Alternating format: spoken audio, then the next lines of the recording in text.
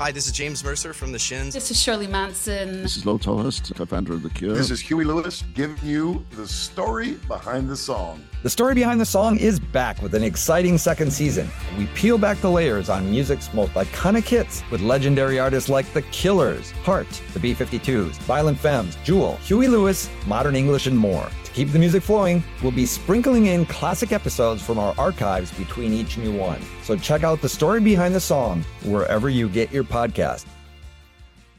At Parker, our purpose is simple. We want to make the world a better place. By working more efficiently, by using more sustainable practices, by developing better technologies, we keep moving forward. With each new idea, innovation, and partnership, we're one step closer to fulfilling our purpose every single day. To find out more, visit parker.com/purpose. Parker, engineering your success. It's easy to hear your favorite artist on WFPK from wherever you are. Listen on your smart speaker, live stream from our website at WFPK.org from Louisville Public Media.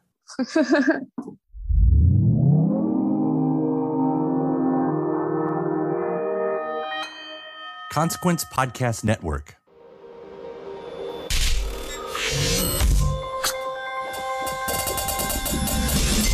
Hey, welcome to another edition of Kyle Meredith with.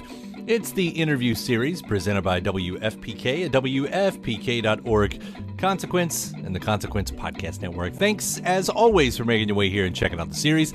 Please hit the subscribe button so you can keep up with all the interviews that we put out every single week. I do a new one every Monday, Wednesday, and Friday, so it's a great way to keep up with all of your favorite artists and discover some new ones as well. All the usual spots, including iTunes, Apple Podcasts, Spotify, Podchaser, NPR, WFPK.org, or YouTube for the video version. I'm Kyle Meredith. Today, my guest, Soccer Mommy, once again talking with Sophie Allison, this time about her latest record called Sometimes Forever. We're going to discuss having a sound that has one foot in the past and one in the present, referencing the Smiths in the way she wanted to record the record, and also choosing to write more biographical rather than character-based. Sophie's also going to tell us about incorporating her love of horror into the music, especially on Following Eyes as a spooky ghost story, and writing a song in the vein of PJ Harvey's Rhythm for the Turning soundtrack. But let's do it. Discussing the album Sometimes Forever, it's Kyle Meredith with Soccer Mommy. Hey.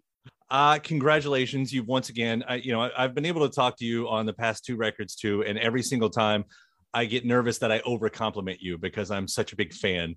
Oh, thank you. But this new album, Sometimes Forever, is so good. Again, thanks. It's a mood you've got here, and it's different because what you've done here, it's got sounds that definitely touch on the past, but it's not stuck in the past. It's not a retro record. That's not a easy trick to pull off. Like, what were the conversations going into this album? Like, how did you arrive at the sound that you did? I think part of that is that,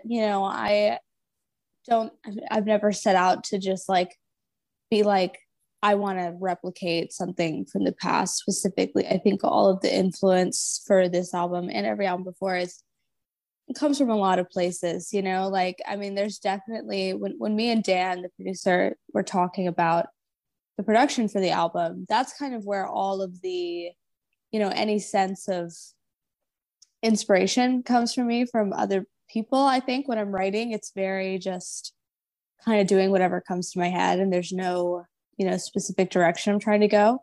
But with the production, me and Dan talked a lot about wanting to basically kind of get these really solid live band takes, and just get a really, really good sounding room, not put it in this situation where we're wanting to take these band takes and make the song just with all that, and kind of have it, stuff that we can tweak a lot with that. We really wanted to get those takes and then build all of this, these synths, these production elements, these different interesting sounds, different lines on top of this song that even just the live take sounds great. And, you're just adding all this extra stuff on top that will give it more life, but you don't need to mess with that core. at all. And we talked a lot about a lot of like 80s bands that had a lot of music that really just had that feeling. You know, like even like someone like the Smiths, like when you listen to the Smiths, it sounds like a band playing. And for me, the band that is playing with me right now, we've gotten so tight and we play off each other a lot live. It's not that calculated all the time. And I just really wanted to like capture that and get that sound, because I feel like there's not a lot of that going on right now, just trying to get like a really live sounding record. I mean, obviously we did other stuff on top of it. It's not just 4 people playing, but yeah, I wanted to get that life in there. I think one of the things that caught me off guard that I didn't expect is to be such a percussive record too. Like I pay attention to your guitar lines a lot of the time, but like there are certain parts of it I was thinking, I mean, definitely the 80s influences there, but I also heard like the Ills and PJ Harvey, especially the Nick Cave era PJ Harvey with that kind of percussion.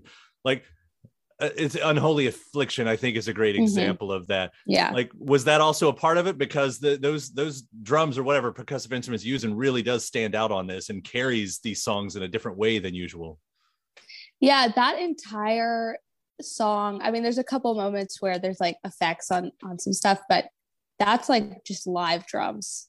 And it was honestly so cool watching Roland do it, because we had this, you know, version of the song that is way more straightforward, kind of like how the second verse is, that we had practiced a little bit, and we came in to record it that day, and Dan had made this like synthy line that had like bass and like a little bit of like a beat in it, which is what the song ended up being most of the time. And he just used the demo vocals and everything. Those are actually the demo vocals on the entire song. And yeah, it sounded really cool. We were like, okay, let's go in and just record the song anyway, and then we can like use these things where we want. And we ended up just wanting to mostly use that. And Rollum, the drummer, he went in and just like played along to that synth part, just like doing this really crazy beat, because the beat is very like specific in it, and did like 2 or 3 takes, and we just like got to use like all of that basically through like the whole song. But it was really awesome. It was really fun.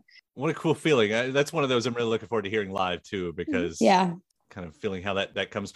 Like it doesn't sound like it, but this sounds like a different record than what you've done so far, but it doesn't sound like you necessarily had to change the way you write a song at the beginning. Like everything happened afterwards. Is it, or did you? Oh, no, not at all. I mean, for me, it was exactly the same. I think I had some inspirations that were a bit different maybe when writing, just because partially it was being home and being able to go back to kind of like when I'm making demos, you know, messing around with stuff a lot. So I like demoed all these songs, and for a lot of them, I was having fun just doing weird things on the computer with it, which definitely like pushed towards the direction of how the song was going to be produced in the end. But the songwriting process was exactly the same. You know, it's just me sitting around playing guitar, finding a guitar riff I like, and then singing over it, and it's done. Well, of course, you get into the lyrics, and there does seem to be this push-pull you have with yourself. I don't want to actually assume anything with yourself. Maybe it's character, you know, sometimes. Like you get a song like Darkness Forever, and there is darkness all throughout this record. I don't know where that comes from, but how much do you allow for yourself to be in that versus you might need to pull back and allow for the use of a character? I don't really have any character use. I mean, a song like there's definitely songs like New Demo or Following Eyes where it's not like some kind of narrative to my life at all. It's just kind of a story basically. But I don't have any problem with delving into the darkness a little bit when I'm feeling it. You know, I think that it's a good outlet, and I think it makes it fun. I don't know. For me, like songs like it's funny. I remember talking to my like label and everybody when this album said, I was like, it just feels so much less like dark and like heavy than the last one. And they were like, what are you talking about? And I was like, I don't know, it just feels like fun at this point. Maybe it's just like being in a better place in my life than I was when I started writing it. Or, I mean, honestly, I just think it's like, it feels really fun and exciting. And I love like horror and stuff. And so it's just really like, it's fun to get to play music like that because I love it. And I'm not like I couldn't ever do like just like be like a metal artist, like someone like Sasami. Oh my God, she opened for us at this show, and watching her set was so sick. Like I could never like scream like that or do anything like that. It wouldn't come out of my voice. It just wouldn't happen. But I'm very envious. I wish I could do like some really like heavy like metal stuff. That would be really awesome. Her album is also a favorite of mine this year. Yeah. And I had her on this show not long ago, and it was fun and probably the most bizarre interview I've ever had. Yeah, she's great. She's amazing. Yeah. I love her. Yeah. The two of you all together. That's a hell of a bill right there too. Yeah, it was fun. You mentioned Following Guys, and that is an interesting one here too.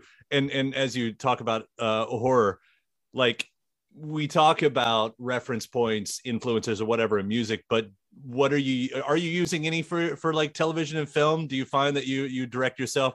Like I saw, what was the Pitchfork when they talk about your Buffy sticker on your trucker? Yeah. But does that come in where you're actually taking direct influence from TV and film? I mean, it's not direct, but there's so much. I mean, you know, I love it. Something like Buffy, I grew up watching, and I think definitely like when I was writing Following Eyes, I just wanted to write this spooky like ghost story, because what came first was the riff that I wrote for the beginning, which is not in actually that much of the song by the time that it got like, you know, chopped up and everything. But this riff was like super creepy and cool. And I was like, I just want to write like a ghost story, like, and it have absolutely nothing to do with me, and it just be kind of like fun and creepy. And I mean, at the time, like, I wasn't thinking specifically I want to do something like this movie or this book, but there's definitely visual elements that I was like, I wanted to reference this like romantic horror writing, like where it's just kind of got this like sense of like description of like the nature and stuff, and like things that could be really beautiful, but instead they're like creepy and eerie and like desolate.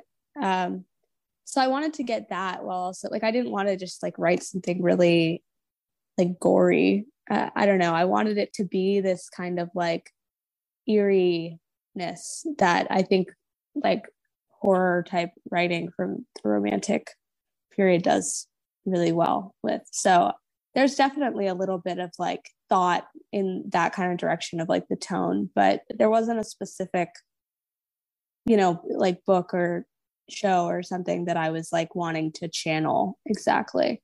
I just wanted to say more. That's what I wanted to say. That's all I wanted to say. I think that might be why I grabbed onto it too, because just coincidentally, I was having a conversation with my wife about how in the thriller genre or supernatural or whatever, there's not a lot of actual ghost stories right now. I think when I was growing up, we had a good amount of like ghost stories, and it's usually a different thing. There's a, you know, murder on the loose, or you know, vampires or something like that. You're right. But it's not a lot of like actual ghosts. Although they are making a new live action series of Casper, which is supposed to be a bit more gothic. Interesting. So, yeah. Interesting. I'll watch. I will. Yeah, I mean, check it out. But I think that's what I liked about it, because you're hitting something I need in my life right now with this. And what you were, I mean, not exactly that at all, but you were part of a soundtrack right before this too, right? I'm dropping the name of that. The Turning. Yes. Turning. Yeah. That was the first time I got to write like a creepy song. And I was very excited. When they asked me, I was like, I will do it. Yes. I'll do it instantly. And for that one specifically, it's funny that you said PJ Harvey, because they actually specifically were like, you know, I had to write it for them. And they were like, they were like, here's like PJ Harvey, Rid of Me. as a reference. So I was like, okay, I think I can get into that lane. It's not exactly there because I didn't want to just like rip something off, but that was definitely the vibe, you know, the kind of like grungy, broken down thing was like definitely what they wanted me to go for. Do you like that? I mean, having a reference point like that given to you, is that helpful? I'm sure it's different. It wouldn't usually be, I guess, but if somebody's asking you to write something for a movie, I think it's a little bit helpful because they obviously have a very specific thing in mind that they're wanting, and unless they give you some kind of like a couple albums that is like the tone that they're wanting, it would definitely be hard to just like guess as to what exactly they're hoping for. Well, I quickly want to also the lyrics just all over the place. I could throw a dart at so many of these. New demo I wrote down, but what is a dream but a light in the darkness, a lie that you wish would come true. That might be my favorite moment on the record right there. Oh yeah. Yeah. Do you remember like what was on your mind there?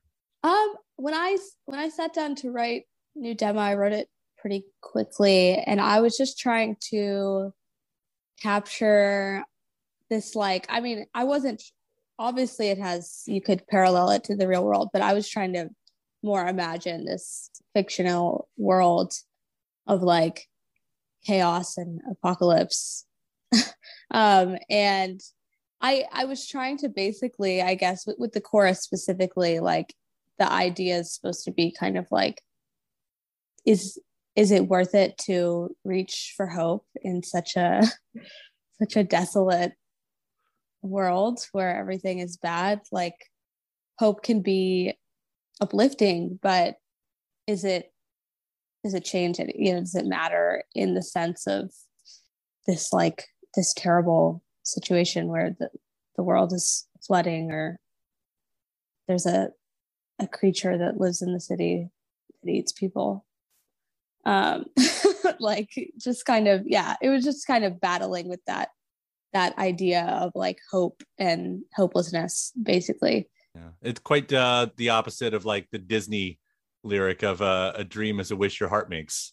Yeah, that's the other side of that line right there. Other side of the coin. Yeah.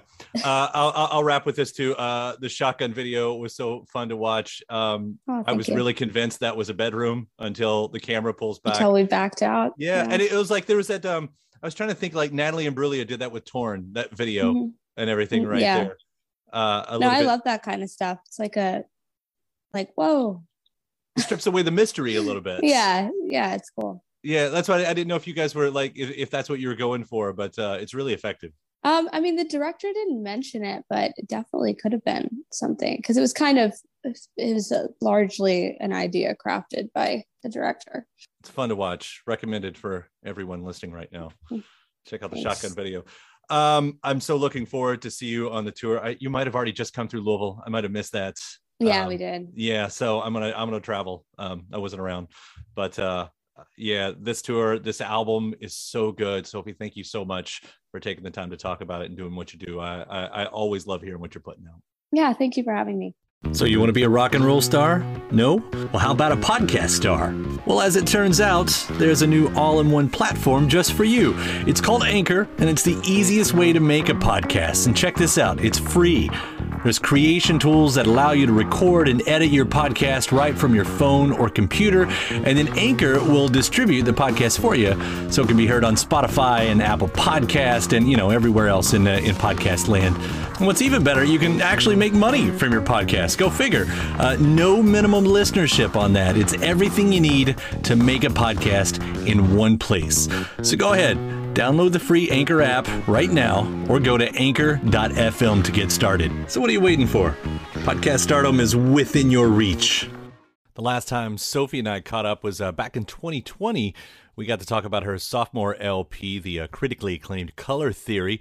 I'm going to include that one on here as we got to talk about the LP being sectioned into 3 thematic colors, blue for depression, yellow for mental, and physical illness, and also gray for mortality, all making up the stories of recent hurdles that she had faced within herself, as well as the pain of watching family members fight through tough times. So I'm going to include that one here as well. Part 2 of Kyle Meredith with Soccer Mommy. Hey, what's up? My compliments are first because Color Theory has ended up being my favorite record that I've heard this year. It's such an amazing piece that you've done. Thank you.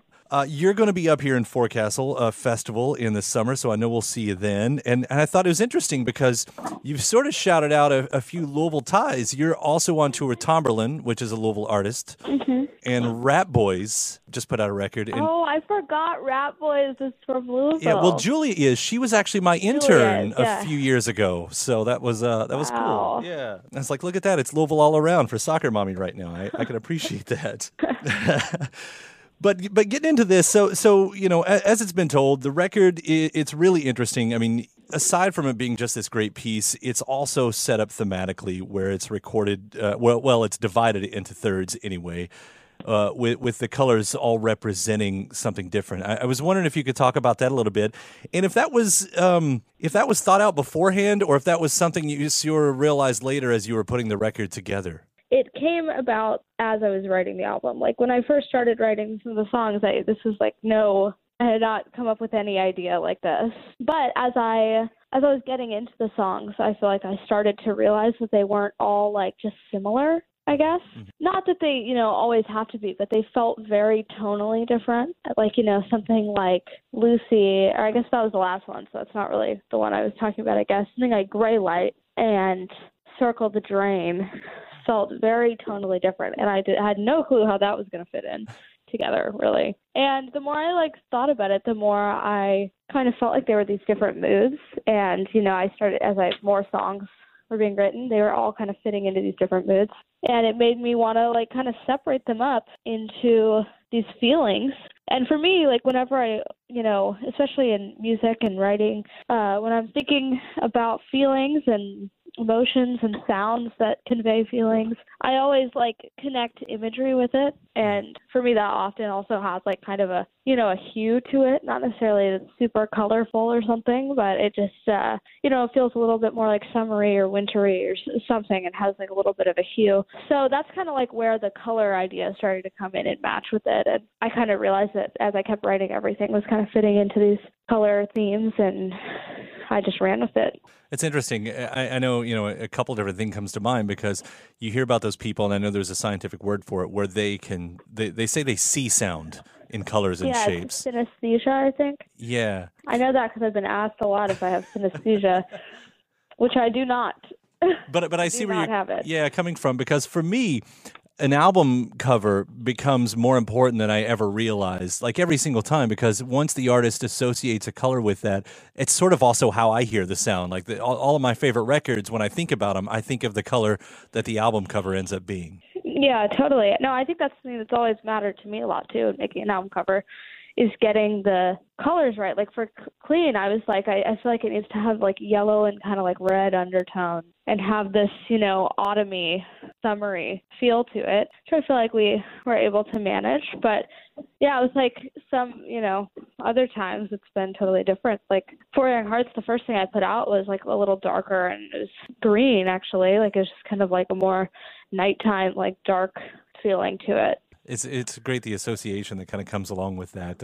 So much of a deeper relationship, I think, with the music. Mm-hmm. You've also talked about how a lot of this, or a certain part of this anyway, record was written on the road, which makes sense since you were on it for so long on the past record. And I think of the road, as I know this business, as a very lonely place. And considering, loneliness and sadness do play a part in a lot of these songs, was that one of the reasons? Was that part of? Do you think that had that effect on it? No, I don't think so. Because I think that anywhere is lonely if you make it. I don't know. On the road, I was around my four people, 4 good friends every second. I was literally never alone. But I can, you can make it. It can feel really lonely if you are, hiding in yourself. But, at the same time, you can do that at home, too. You can just never see anyone, literally, if you decide to. So I don't think the road is really a lonely place if you're with people that you know and are close to.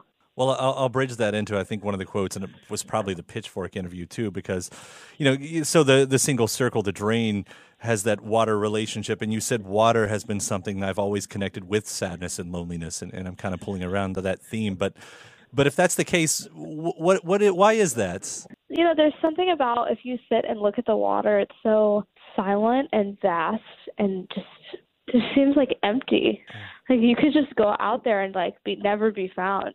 Like it's just kind of, there's just something about it that feels so deep and distant and separate, especially at night. Right. Specifically, like looking at the ocean at night or something. It's just so, you could someone could be out there in the middle of the water and no one would see it or know or anything, and you could just get lost out there alone. I don't know. Like you couldn't really do that in like New York. Yeah. You can do it in the city. You couldn't do it even in a field. Like it's not the same depth, and like it can pull you out like further. It's like dangerous, and the depths of it and the vastness is kind of terrifying. I'm afraid of the ocean. I'm just going to go ahead and say that. If you can't tell by all the words I'm using, I'm terrified of being in the ocean, in the water. And also, the reason I'm mostly scared of it is we have no idea what's down there. Right.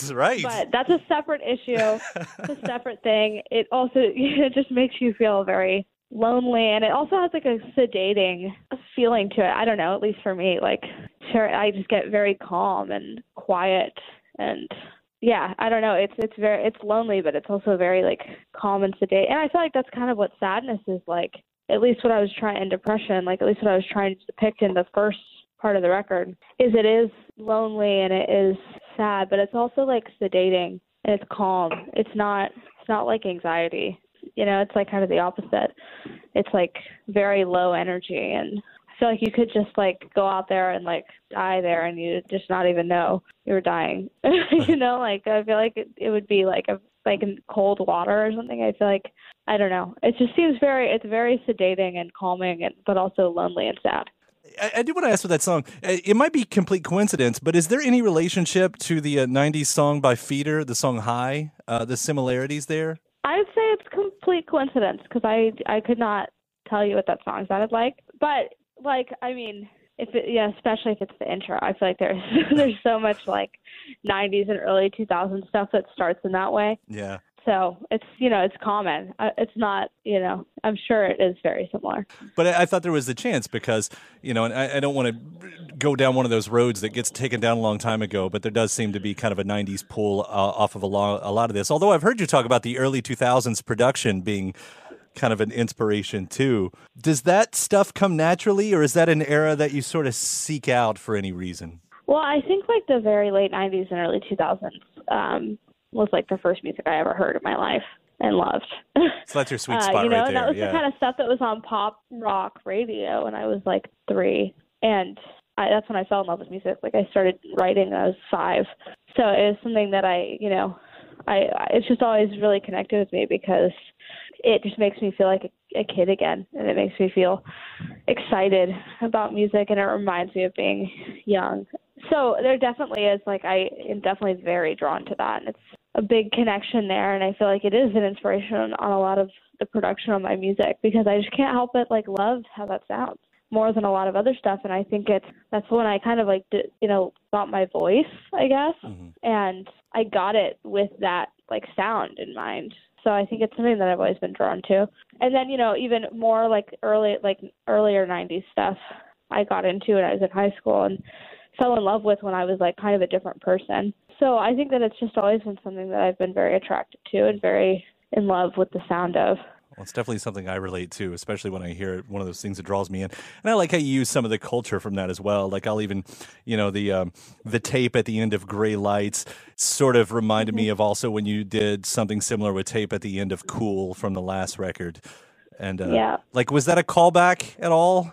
I mean, not as much as a callback as like I like doing weird tape stuff in songs. I like warping things, and I feel like I'm going to do that a lot in the future. I try to always, not do it the exact same way, but yeah, it's always something cool because at the end of Gray Light, there's a tape machine click coming in, but the actual like weird sound at the end is not a tape warp. It is a factory machine sounds, like accelerating, basically. So, it's like different kind of stuff, but it has that same effect of like warping and making something weirdly like mechanical rather than sonic, I guess. I don't know. Like, it's like a little bit less analog, like, because you're kind of tricked into music when you're listening to like a recording into feeling like it's a band playing or something. And I think sometimes it's cool to like kind of turn that on its head a little bit. I wanted to quickly compliment you, too, because outside of the record, you released the song Feed, which was on the Turning soundtrack, and I have such a love for soundtrack cuts and how they kind of do what we were talking about with colors and all of that stuff. Was that part of the sessions, or was that like directed specifically toward the film? That was I wrote that as like for the film. Like, they asked me for a song, and I said, okay, I can make something, and I made that. That's a cool one. I really do love it, and kind of nice little extra bit there anyway. Thank you.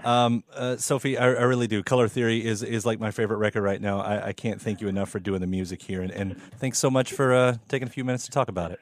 Thank you. All right. It's a pleasure. We'll see you around. Yeah, see ya. And we'll round it out with part 3. My first interview with Sophie was back in 2018. This was her debut LP after a few years of stockpiling songs that she'd post on Bandcamp. And then, just quickly making tons of fans. So on here, we get to talk about the set of songs on Clean and relating to its personal stories to listeners, as well as getting open for Liz Phair at the time. Part 3 of Kyle Meredith with Soccer Mommy. You've got the new record Clean. I mean, I see everywhere that it's calling it your debut, which is only a little confusing because there are 2 other releases before that. How do you look at it all? I definitely think of it as my debut. There are actually way more than that on Bandcamp. But yeah, I did have kind of 2 more official type records, but all of them so far have been like compilations almost. I haven't like sat down and written a full-length album. Like Collection was mostly songs off Bandcamp that just kind of were put together. And For Young Hearts was actually originally an EP that I ended up adding to. So yeah, it's all just, at this point, it's just kind of been like songs kind of thrown together into some like a release rather than a full written album. But it must be nice having sort of that collection behind you, really going into the first record. I know a lot of artists, I don't know if you ever had plans to do this, but some artists who would have that kind of that vault, you can take those later on and update those and repurpose them, for an official release or something. Are there any of those songs that you could see yourself doing that in the future that you would want to? I don't know. I feel like for now I want to try to just write new stuff, but if a song ever fit, I wouldn't have a problem with like redoing some of the old songs on my Bandcamp, because I was already pretty choosy with songs that I like worked on and uploaded. So the stuff that's up is all stuff that I like. So yeah, I mean, I'm definitely not against it. I mean, either way you cut it, though, 3 releases in 3 years is impressive.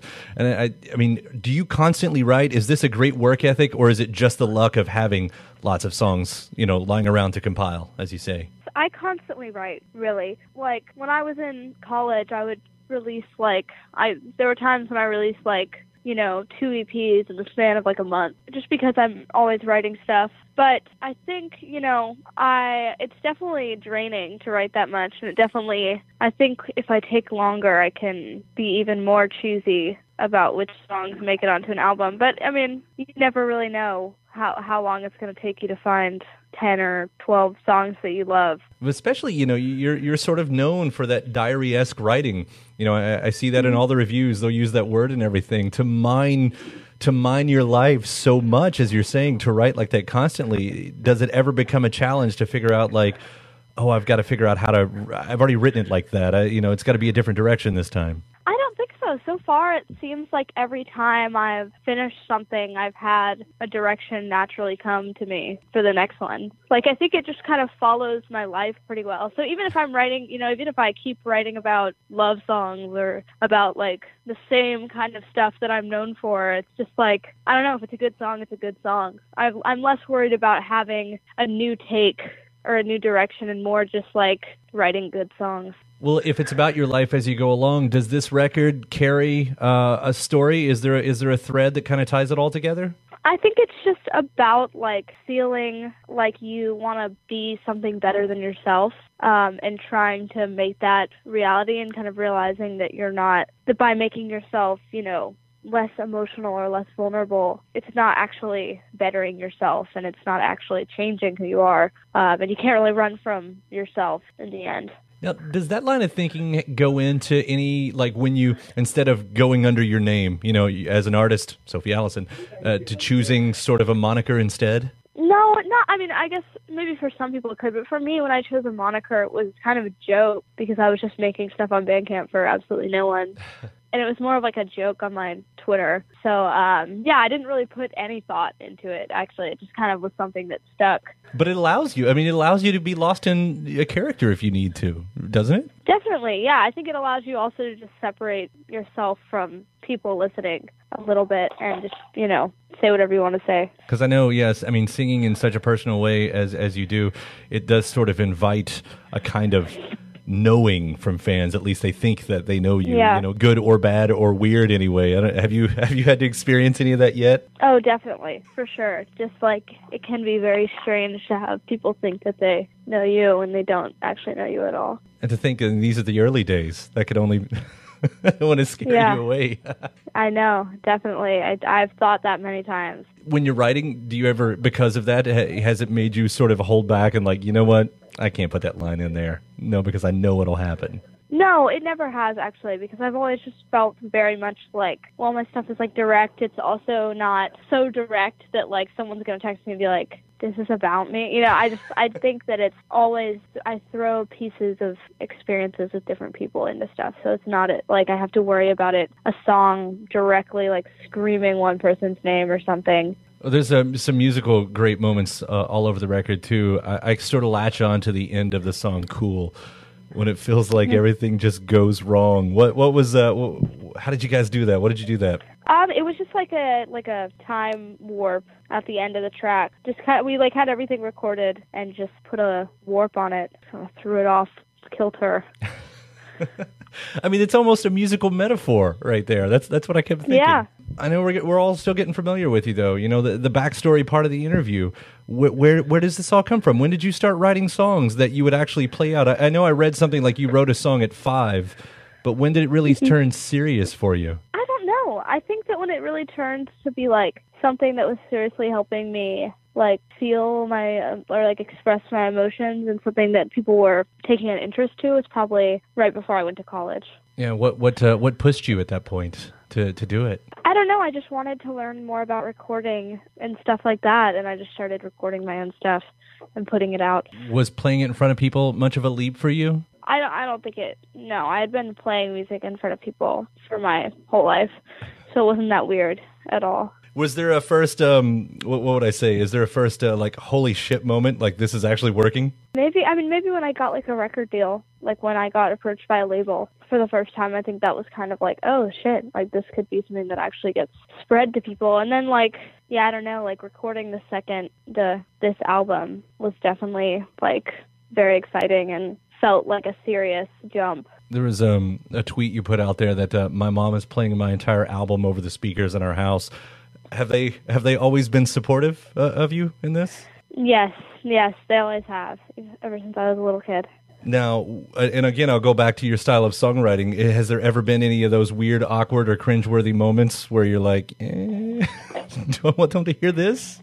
We're just not, I'm not going to talk about it with my parents. I don't really have to stress about it. I know they'll be hearing anything I say, but I'm also just kind of like, they're not going to approach me about anything if they think something's weird. So it's fine. I don't want to make this more of a thing than it is, but it does seem like there is an underground movement happening. You know, there are artists that are doing similar thing with you. That, you know, similar type of writing. A lot of them happen to be women artists. Do you feel part of a scene right now? Yeah. I mean, I don't know if I feel like part of a scene, but I definitely feel like I have like friends who are doing similar stuff and who support me and who I support. But I don't know if it's like, it's not as big of a thing to be a scene. I think there is like a underground music scene, obviously, but I don't know if I feel like super part of a community or something. It's usually one of the things that people get grouped into long after it's over anyway, but yeah, it just seems like, something's in the air and something's happening. I mean, I feel like it's an important time in music because I feel like we're in a transitional period and artists like you are leading the way, in this. It's what makes it really exciting. And by the way, your forebears artistically, you're going to be opening up for Liz Phair, right? Yes, I am. Pretty astounding. Yeah, holy cow, Liz Phair. Is that something like you were pushing for? Was that a surprise? Did you get a call one day? It was a total surprise. How does that call happen? Surprise. I didn't know she was doing a tour. I didn't know that I was submitted to open for it. I don't think that my agent even reached out for it because I don't think any of us really knew there was a tour happening. I just got a text from my manager saying, check your email, I'm sending over a really amazing offer. And it was their agent inquiring about us opening on the tour. Have you been able to talk to her yet? Is that happened? No. I mean, she tweeted at me, but I haven't gotten to speak to her at all. I'm sure I will on the tour though. Well, I'm very envious and sort of doing a vicarious thing through you on this part. Yeah. Such a big fan of all of her music. I can understand how exciting that would be. I'll be looking to catch one of those shows, so hopefully see you out there. Yeah. Yeah, totally. Thank you. Yeah, it was a pleasure talking to you again. Love Clean. Congratulations, and thanks for giving the call today. Yeah, thanks. Great talking to you. And my thanks to Soccer Mommy. The new album is called Sometimes Forever. And thanks to you as well for, again, checking the episode out. Please do hit that subscribe button before you get out of here. That way, you can keep up with all the interviews that I put out every week, a new one every Monday, Wednesday, and Friday at iTunes and Apple Podcasts, at Spotify, at Podchaser, NPR, YouTube for the video versions, or anywhere you get your podcasts from. Subscribe to Kyle Meredith With. Then after that, head over to WFPK.org, where I do a show Monday through Friday, 6 p.m. Eastern. It's an hour full of song premieres, music news, anniversary spins, bonus interviews, Monday through Friday, 6 p.m. Eastern at WFPK.org. Consequence has your music and film news. You can also find me on the social media spots, mostly on Twitter, also occasionally Facebook and Instagram, all three of them, at Kyle Meredith. I do hope you like and follow along. That does it for another edition. I'm Kyle Meredith. I'll see you next time.